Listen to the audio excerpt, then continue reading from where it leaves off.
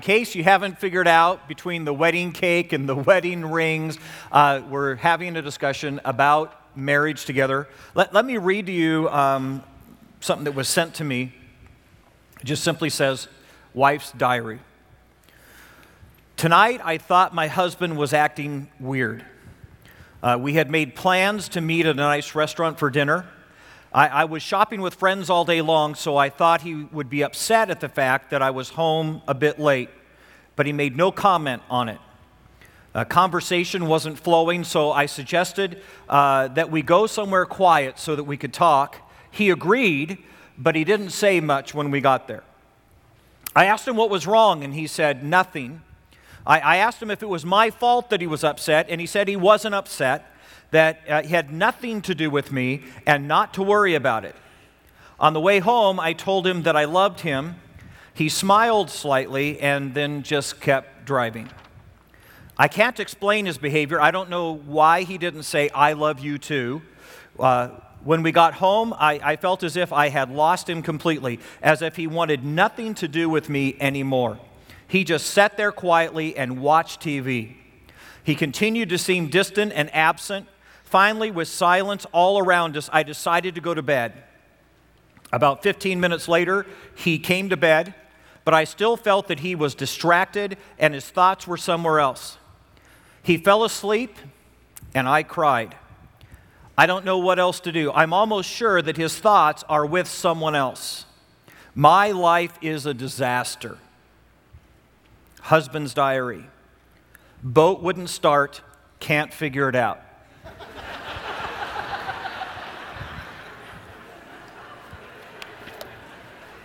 So you get that we are wired way different. Matter of fact, next week we're going to come in, we're just going to dive into it. We're going to talk about how God, in His wonder, just made men and women just totally different, which is what causes tons of confusion within our relationship and how to meet those needs with each other. And so you're not going to want to miss that as we have that conversation next week. But today we're just going to we're going to unpack something we kind of began a couple weeks ago. So let me ask you this, because we just seem to be in a society that is crazy right now. How many of you got an iPod? Okay. How many of you have an iPad? I'm not even sure. Why do we need iPads? I mean, if you've got a computer, it doesn't. Anyways, iPad. All right. How many have an iPhone? How many of you have an iMarriage? Here's what I'm going to suggest.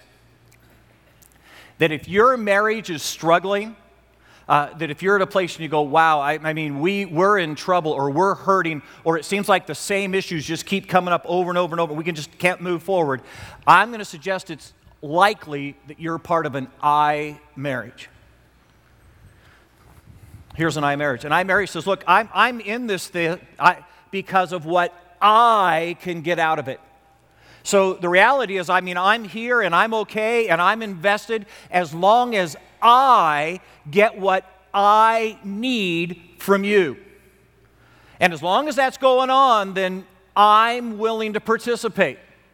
But the minute you let down your side, and the minute I'm not satisfied, and the minute I'm not fulfilled, then I don't know that I have a whole lot of commitment to this thing here.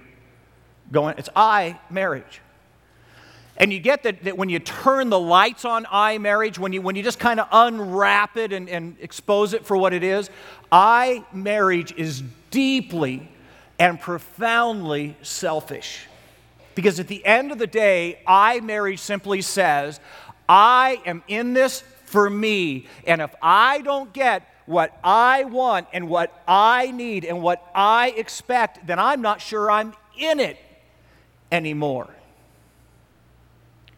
And at its very core, it is selfishness personified. And if you don't catch anything else as we have this conversation today, here's the you can never be selfish and have a great marriage. Let me just say that again. You cannot be selfish and have a great marriage. Matter of fact, here's what I think you and I are going to discover today. I think you and I are going to come to the conclusion that just perhaps The reason God created men and women and put them in this amazing relationship of marriage was to teach us how not to be selfish. That in the very giving that it takes, in the very effort that it takes to have a great marriage, you have to slay selfishness. That maybe, just maybe, marriage is God's way to teach us not to be so consumed with I in our lives. Matter of fact, here's what's going to happen today is that God is actually going to invite you and me to begin to show to our spouse an unselfish love, a non-I interested, non-conditional love for my spouse. Because you get that as long as I'm in marriage for I, that what was happening at the moment is that I can only offer my spouse love based on them meeting my conditions. Here's what I relationship says. I love you if. See, I love you if dinner's on the table when I get home. I love you if you take me on a date night once a week. I love you if you listen to me when I have an opinion. See, I love you if, but don't meet my conditions, don't come up to my expectation, then I'm not sure I love you. Mary says, I love you because.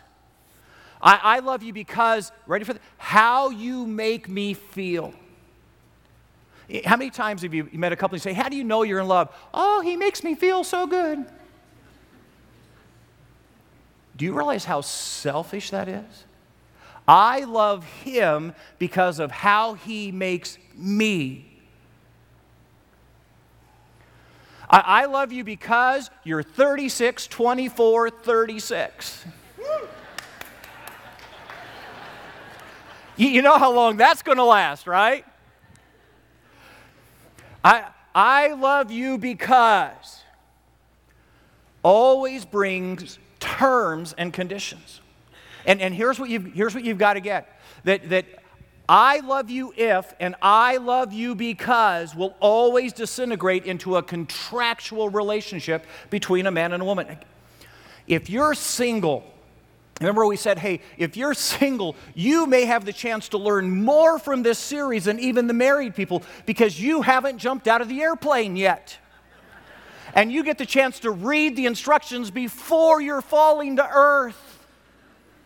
And I'm just saying, if you're single and you're dating somebody and they are offering their love to you conditionally and they're saying, look, I love you because you send me cards.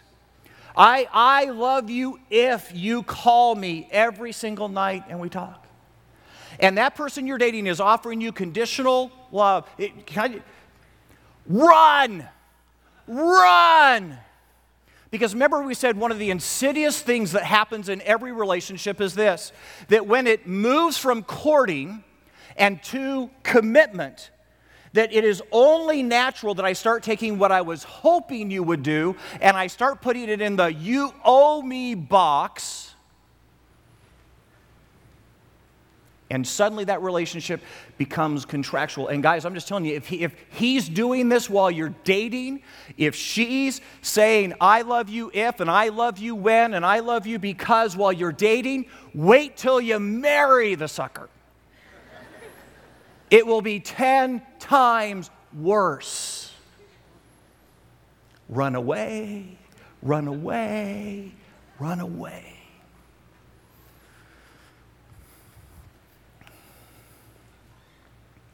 You get that contractual marriage is absolutely at its core selfish marriage.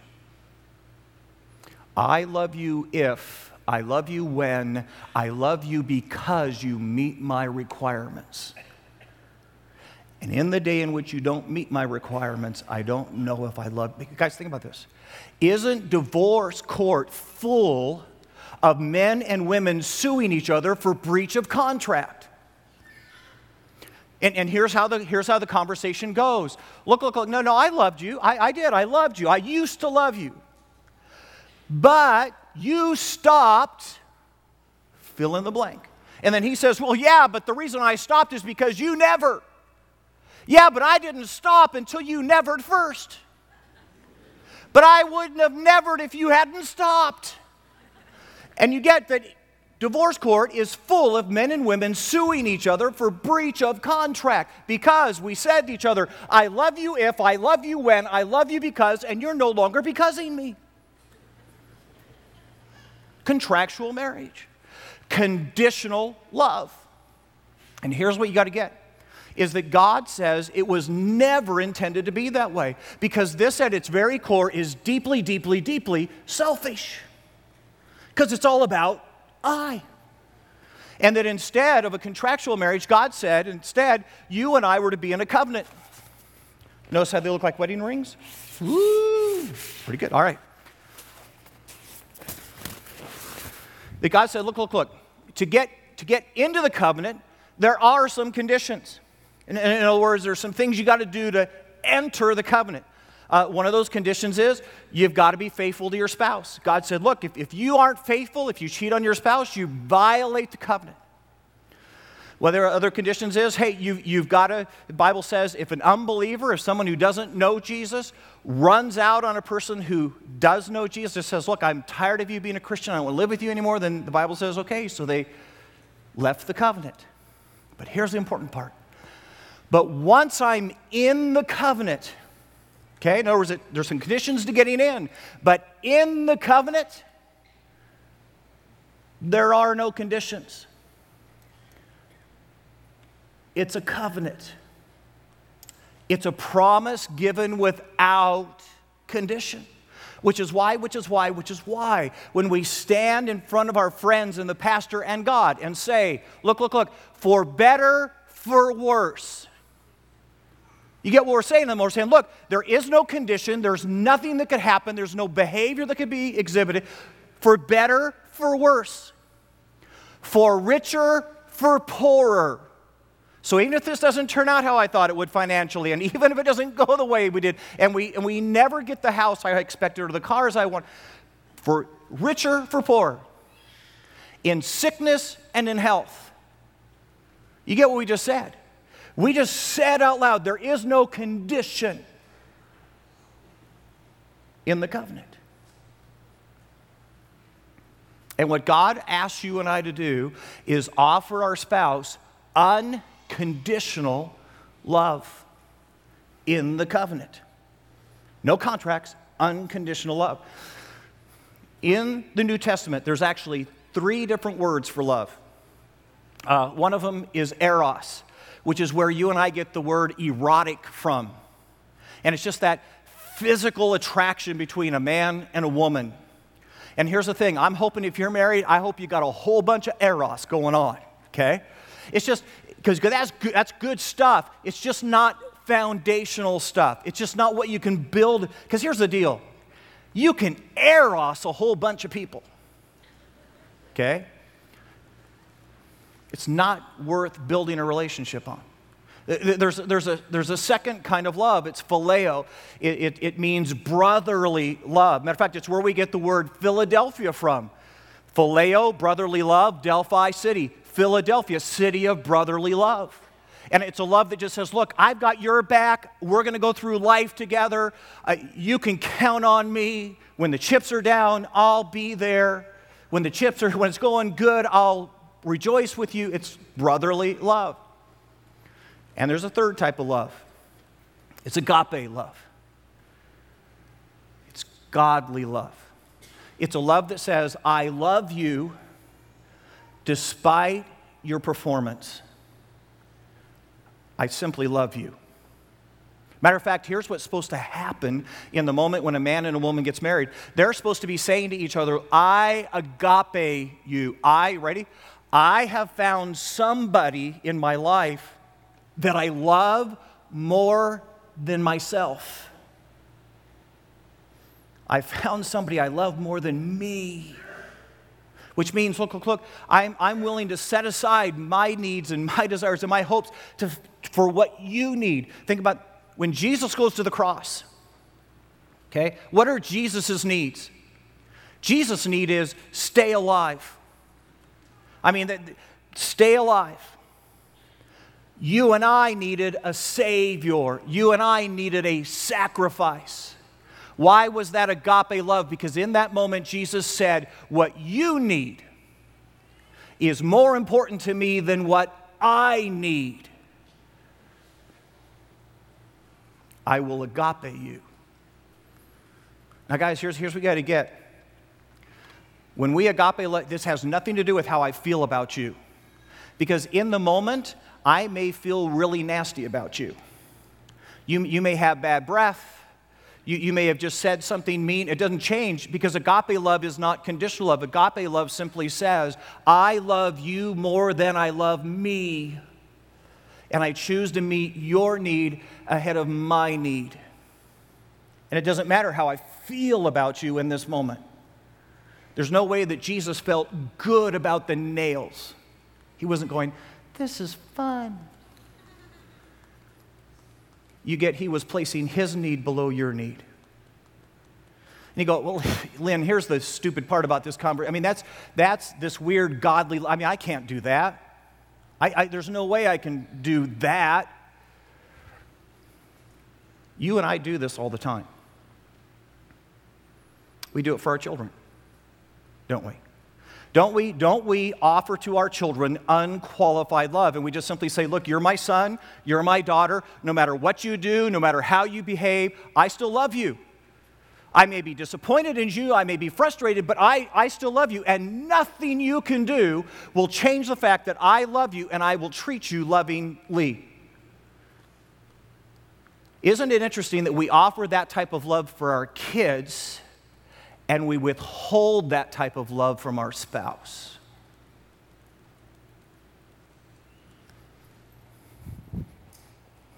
Because with our spouse, we're being selfish. And with our children, we're loving them more than ourselves. Guys, this is why divorce blows the minds of kids. Because all of a sudden, they're riding along in a car and mommy's saying, look, I don't love daddy anymore. Or we're sitting on a couch and daddy's saying, look, I'm leaving because your mom and we just don't feel for each other the way we used to feel for each other, so I'm gone, I'm out of here. And all of a sudden, in that little mind that can't comprehend it, can't express this to us, but here's why the confusion is. So they're going, whoa, this is a family. We're supposed to love each other unconditionally. And if you're telling me that mom and dad love each other based on performance, then what's the difference for me?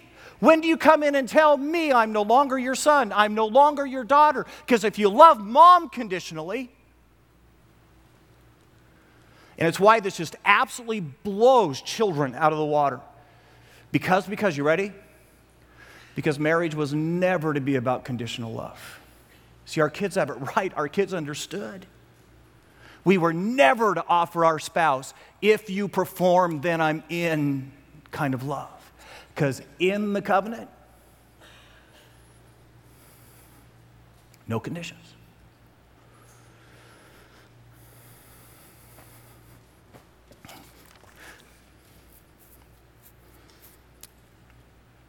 The only way that you and I are ever going to experience the type of love that you and I are supposed to have is to slay the eye. And guys, here's what you need to hear me say. I wish I could just say to you, boy, this is a once and over deal. You just say, hey, I love you, and I love you more than I love me, and then you realize that in marriage, remember we said marriage may be God's proving ground, God's way of teaching you and I selflessness. You will slay the eye 1,000 times. You will slay the eye 1,000 times. But the only way to have a remarkable marriage is slay the eye. You say, well, how do you do that? I mean, Lynn, come on, this is tough stuff, and it is. It's hard. So grab your Bibles, because Scripture is going to help us. It's Ephesians chapter 5. And actually, 2 weeks ago, we kind of started to unpack this. We're going to unpack the rest. Remember, we said that Ephesians chapter 5 is actually the most powerful passage in all of Scripture describing how a man and a woman are supposed to do marriage together. So if you're not real familiar, go to the back of your Bible, work to the left. We'll get to Ephesians chapter 5.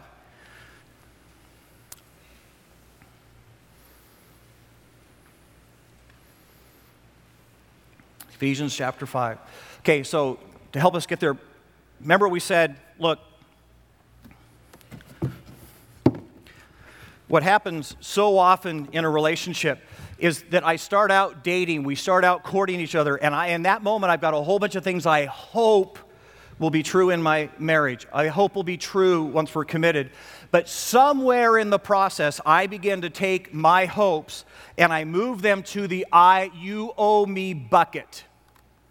And guys, the crazy part about this is most of us don't even remember when we did it. But we wake up one morning and go, man, my wife really is not measuring up. Man, my husband is dropping the ball. And when you and I say that, you and I know that you have moved from I hope to you owe me. And here is the death sentence of that, is that once this happens, once I allow this to happen, it is the death nail of romance. It is the death nail of our relationship. Because here's the deal. Even when my husband performs, even when my wife meets expectation, they get no credit. Because all they did was meet the minimum requirements of the contract. That's all they did. And so even though they've done something for me, it was what was expected. And that the only way to beat this is to be sure that anything that I've moved over to you owe me goes back to I hope. Because if it stays in that bucket, you've got an I marriage. And your marriage is going to be a lifetime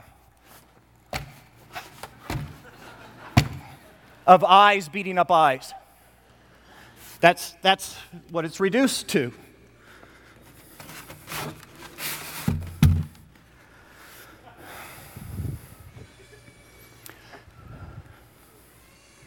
You and I intrinsically know this doesn't work. I've got this friend, we'll call him Gary to protect the guilty.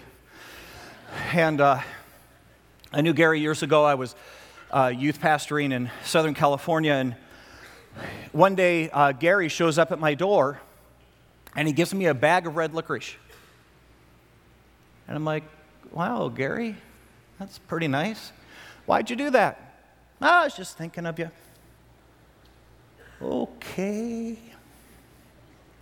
A couple weeks later, I was getting ready to head down to San Bernardino, which was about 25 minutes from where we lived, and Gary goes, hey, I'll go with you. I'm going, well, Gary, no, it's okay. It's just 20 minutes. I'm fine driving by myself. No, I'll go with you. We can talk. Okay, Gary, I guess you can go with me. So Gary went down to San Bernardino, came back. So I'm getting a little weirded out this moment. I'm thinking, man crush?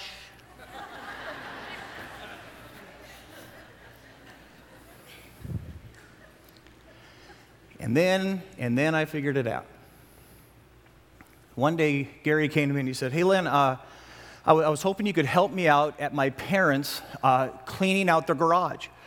They've got a whole bunch of stuff that they need to get rid of, and so it needs to all be hauled off, and then there's some stuff they want to keep, and it needs to get all organized in their garage, and I was hoping you could do that. And I said, well, Gary, that feels a little weird, me poking around your parents' stuff. I mean, some of that's got to be personal and private, and then I'm supposed to tell your parents what stuff they need to throw away and what stuff they don't need to throw away and keep, and then I'm going to organize and put it where I would put it and not where they would put it. I said, Gary, that just feels a little weird, and where are you going to be while I'm doing this? Skiing. I went, Gary, look, no, this just feels too weird. It feels too uncomfortable. I'm going to be at your parents' house by myself, organizing their stuff. I don't even know your parents that well. And you're going to be skiing? No, Gary. Next words out of his mouth. You owe me. I said, Gary, what do you mean I owe you? I brought you red licorice. I rode with you to San Bernardino. And I'm going, dude, wait. All right, so you did those things that I didn't even ask for you to do, but you did those things so that I would owe you a debt? And that you could then come in and capriciously just cash in the chips? No, I don't do friendship that way. Matter of fact, I don't think we're friends right now.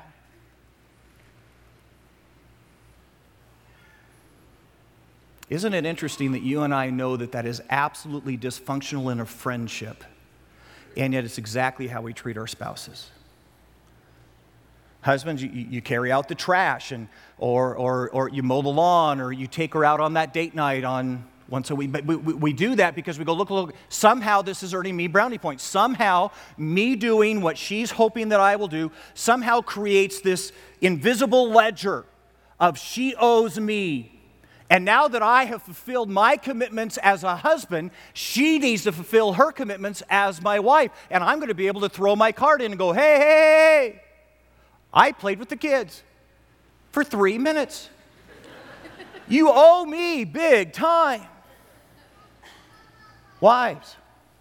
See, we go, whoa. I cleaned the house. I met your physical needs.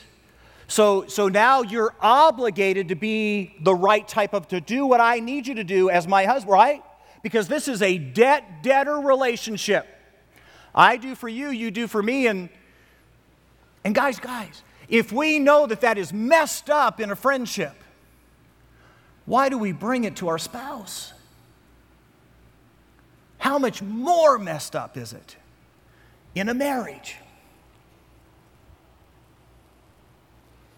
And if you wouldn't have a friend like that, why will you have a wife like that or a husband like that? Why do we treat each other that? How come you and I are Gary to our spouses? You owe me. And then Ephesians 5. Here we go. Ephesians chapter 5, starting in verse 21. Here's what it says. Submit to one another. Now here's the part we want to unpack. Submit to one another out of reverence for Christ. Now guys, here's what you got to get. Remember we said what submitting was. We said submitting is this. I take whatever's in my hope bucket, and I say in that moment, look, this is what I was hoping was going to be part of my relationship. This is what I was hoping would be part of our marriage. I've left it in the hope bucket, but here's what I'm going to do. I'm going to submit that. See, I'm going to set that down. And now I'm going to come over and I'm going to work on your hope bucket. Because here's what I'm going to say. What you need is more important to me than what I need. I'm going to submit my needs to your needs.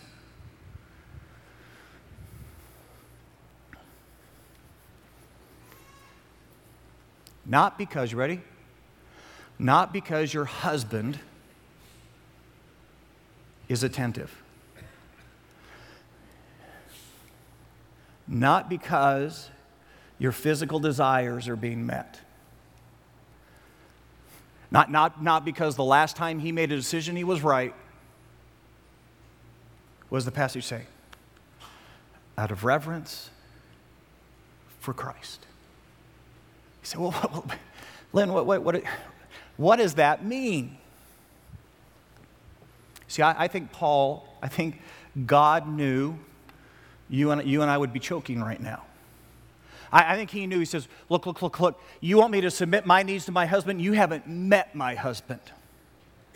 You want me to take my needs and put them below my wife's needs? You don't know how demanding my wife could be. I'd have a little ring in my nose. He says, no, you're not doing this because your wife is the wife. You're not doing this because your husband. You do this out of reverence for Christ. It's almost as if at this moment you and I are having a conversation with Jesus. And it goes something like this. Jesus says, hey, you remember the cross? Oh, yeah, Jesus, I remember the cross. And you remember that in that moment, I died for you. I died to pay your debt and to pay for your sins so that you could go to heaven. Yeah, Jesus, I know. Believe me, I know. And it's as if Jesus then says, so what would you do if I asked you? What would you do? And you and I say, Jesus, I'd do anything. For you, for my Savior, for the one who died for me, Jesus, I would do anything for you. Just ask. And then Jesus says, oh, okay. Then take whatever gratitude you have for me. Take whatever thankfulness you have for me. Take whatever expression of love that you have for me. And you ready? And pour it on your wife. That's the best thing you could do for me. And you and I go, is there a plan B? Is there, could I give 11% tithe for a while? Or, could I attend church perfect attendance for a year? There's got to be some other way I could show my gratitude. And Jesus says, no, whoa.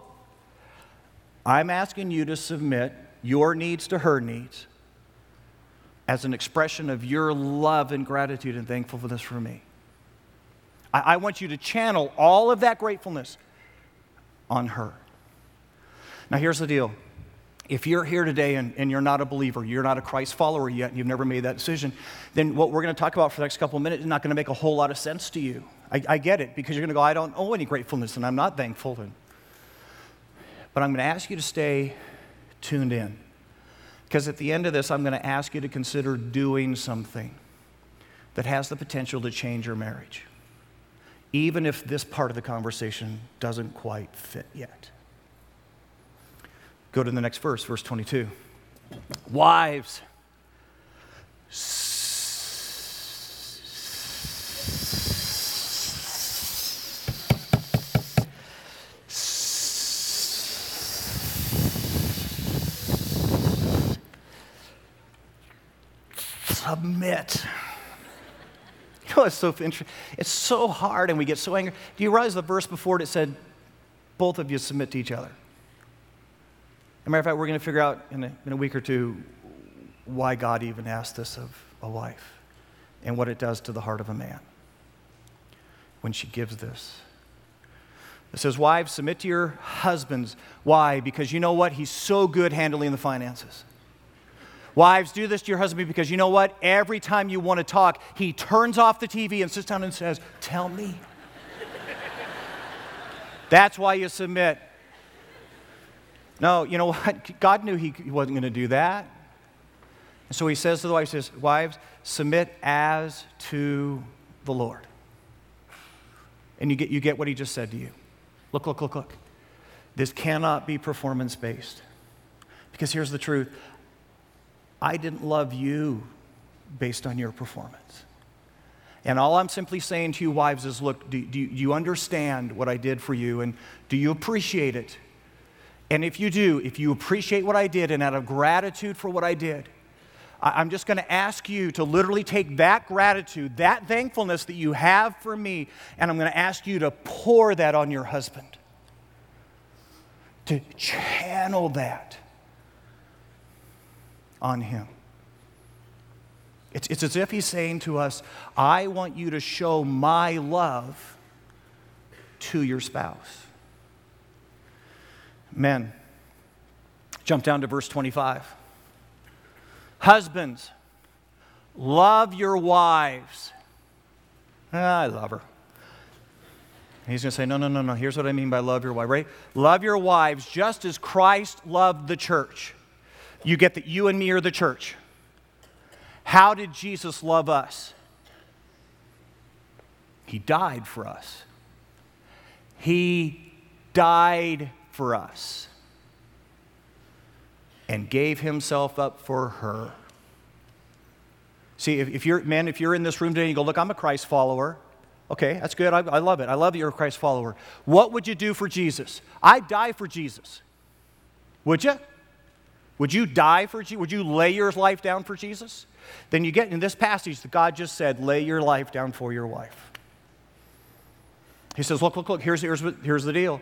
That means you got to be willing to take your hobbies, your career, your goals, and you got to be willing to say, look, if blessing my wife meant I had to step away from those things, if that's what was required, I would lay down my life. I'd give them all up. And if you're a man in here in this room today and you say, I love Jesus on my heart, I would die for Jesus, but you won't die for your wife, you're a liar. Because Jesus said, you ready? Take your gratitude to me, channel it onto your wife. If you really love me and appreciate me, Jesus said, here's what I'm asking you to do. Shower it on your wife.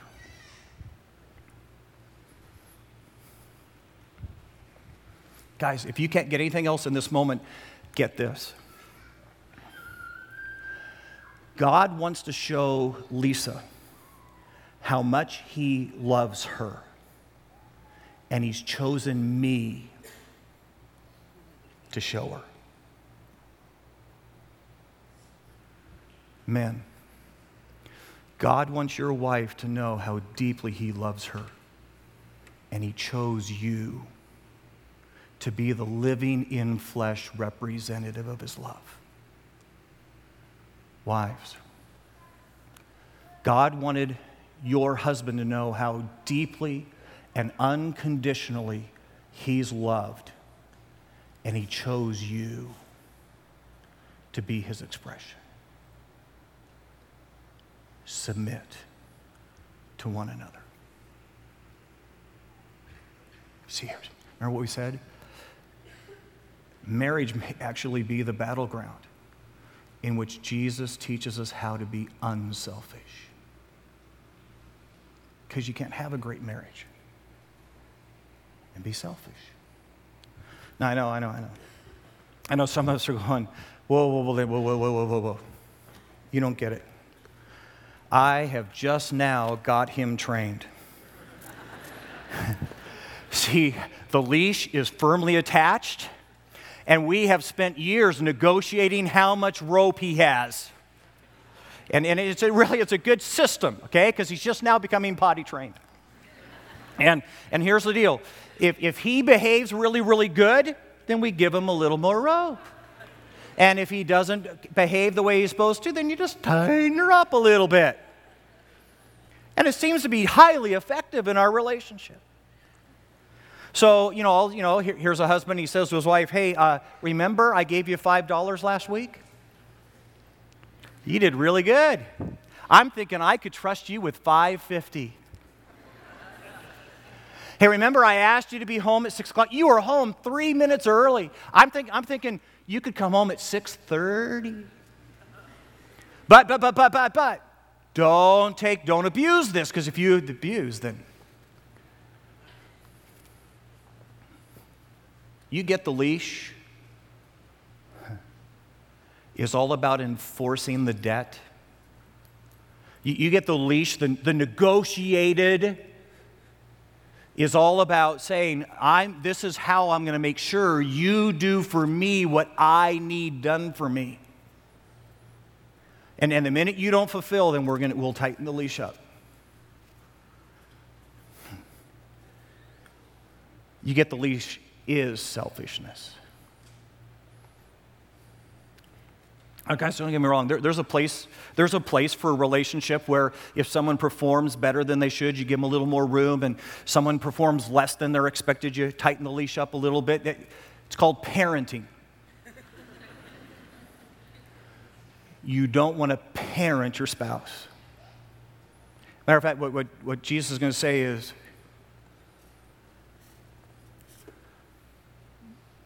just lay it down. And some of us just even see it, and we're like, whew, that was long enough, whoa. Man. I think I just had a panic attack. To be that out of control with my spouse, wow. One of the guys, I don't know if this makes any sense, one of the guys last hour said, you know, really what needs to happen is you and I have to submit the I. We got to lay down the I. And then he went, that's so cool, man. It's like a big H. Because it's all about him. I don't know. I didn't like it either, but I did think it's kind of cool that when I lay down my I, I figure out that it's about him. So here's what I'm going to challenge you. Here's what I'm going to ask you to do. 1 week. 1 week. 1 week of you saying, I am going to take my gratitude for Christ, my love for Christ, and for 1 week, I am going to shower that on my spouse. And I get that that's terrifying, because what if they don't do it back? What if they just go, thank you? No, you're right. Because you get this isn't conditional. This isn't about changing them or fixing them. We've been doing that for a long time. This is about just simply saying, I am so thankful for what Jesus has done for me. I am going to let Jesus use me to show his love to my spouse for 1 week. For 1 week. I mean, what do you got to lose? I mean, after a week, you can go back to being selfish again.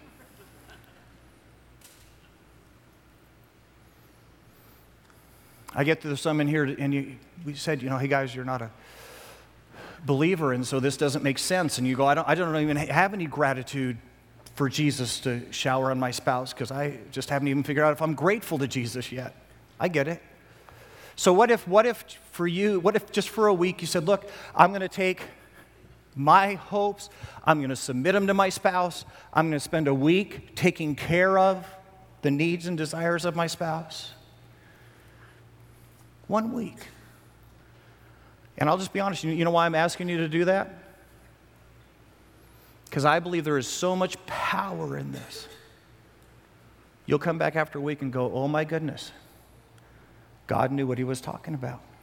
And if God knew what he was talking about on that subject, then just maybe he knows what he's talking about on some other subjects. And you may just come to a point where you say, hey, Jesus makes a ton of sense. And I think maybe I need him in my life. 1 week. Let's pray. Hey, dear Lord Jesus, we just come before you, and God, we have come at this thing just backwards. We thought marriage was all about getting my needs met my way, and that as long as my spouse did for me what I needed them to do for me, then I was willing to do back whatever they required back. And God, we have been so over the top selfish. We have done marriage, and then we wondered, why is this not working? And you simply said, there's no room for selfishness in a marriage. That this has always been about submitting your needs to your needs of your spouse. It has always been saying, I found somebody that I love more than me, and I choose to bless them without expecting anything back. And God, if for no other reason, just out of reverence for you, just to be a vessel that you could show your love for a husband, your love for a wife through their spouse, out of reverence for Christ. God, help us to slay the I.